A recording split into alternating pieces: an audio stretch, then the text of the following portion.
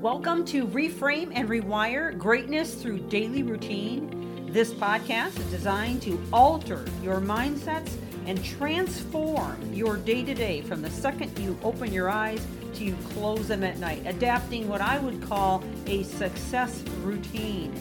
This series is liable to change your life, and it's never the big things that you do, but the littlest things you do every day that make the biggest difference. And now, on to the podcast. Thank you for joining.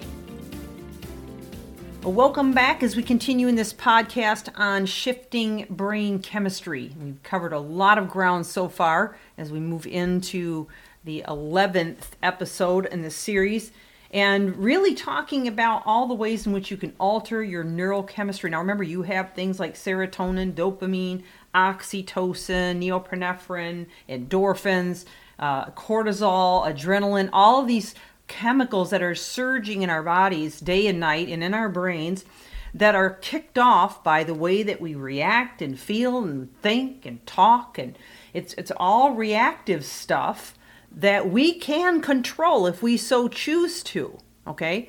You're in control of how you decide to react. Now, life is full of events, both positive and negative.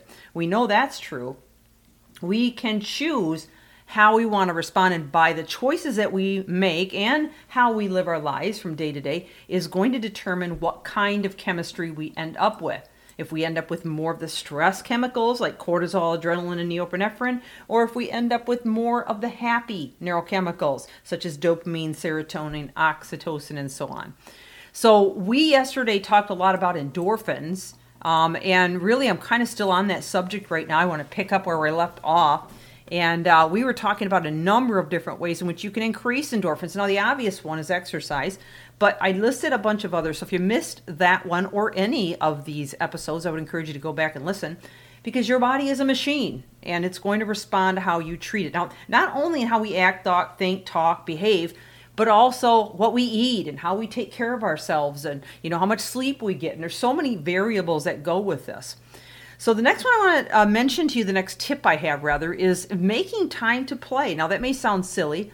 I know that as adults we can be extremely busy, but we need to remind ourselves that it's important to take time to enjoy, to play. Okay, now play can mean different things to different people, but it does reduce stress.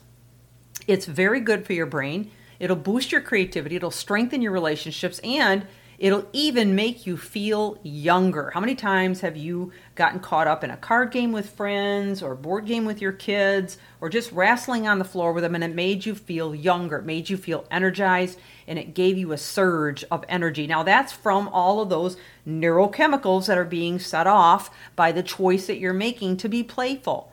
If your main form of entertainment is screen time, turn it off, because that is not going to produce endorphins. In fact, it's going to take away some of the enhancing, not only endorphins, but the other neurochemicals we've talked about, rather than help you with it.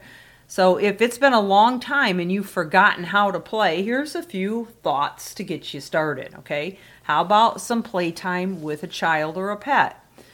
They haven't forgotten how to play, and sometimes they can take the lead and remind us of how to play. And it can be just a simple game of hide and seek, or throwing the ball for the dog and having him pick it up, or tugging on a sock while you hold the other end of it. Maybe with your cat, you can use a little fishing pole and play with them. Those kinds of methods of play, whether they're children or pets, can make a huge difference. You can also take a trip down memory lane and see what you've got stashed away. Get out maybe some old pictures or board games, arts and crafts, or family things that would remind you of your family when you're younger. And use these things to the best of your ability, or just enjoy them, okay? Because they can remind you of what play is like. And just by that memory alone, you can stir up those happy neurochemicals that we're talking about. Perhaps go to a nearby park. Maybe you can shoot some hoops with a basketball, or whether you're alone or with somebody else, tennis, soccer, volleyball, frisbee. If there's any parks nearby you that provide the means to do these things, that would be great. If you have to makeshift something, that's good too. And if you can get others to join you, that's even better. Interestingly, saunas can give you the same effect of play, and actually I would add hot tubs to that list. It's a traditional way to relax, detox, and socialize. So even socialization can be hugely beneficial in terms of boosting your endorphins and healing your mind. Anything that's going to reduce stress and anxiety and relieve you from the day-to-day grind and getting caught up in thoughts that are hurting you, okay? So amazingly, your body's natural pain-killing endorphins, and we talked about that in an earlier episode about how endorphins are a natural pain analgesic, removing pain, okay? A molecule for molecule. They're so much stronger than morphine. It's worth every effort that you can possibly make to work on increasing endorphins every single day of your life. Now, another one that's recommended is meditation. Now, I'm not talking about religious meditation. I'm talking about just taking time to do some deep breathing to reduce cortisol, and by so doing actually diminishes chronic inflammation, which is the underlying cause for many diseases, mental disorders, including depression.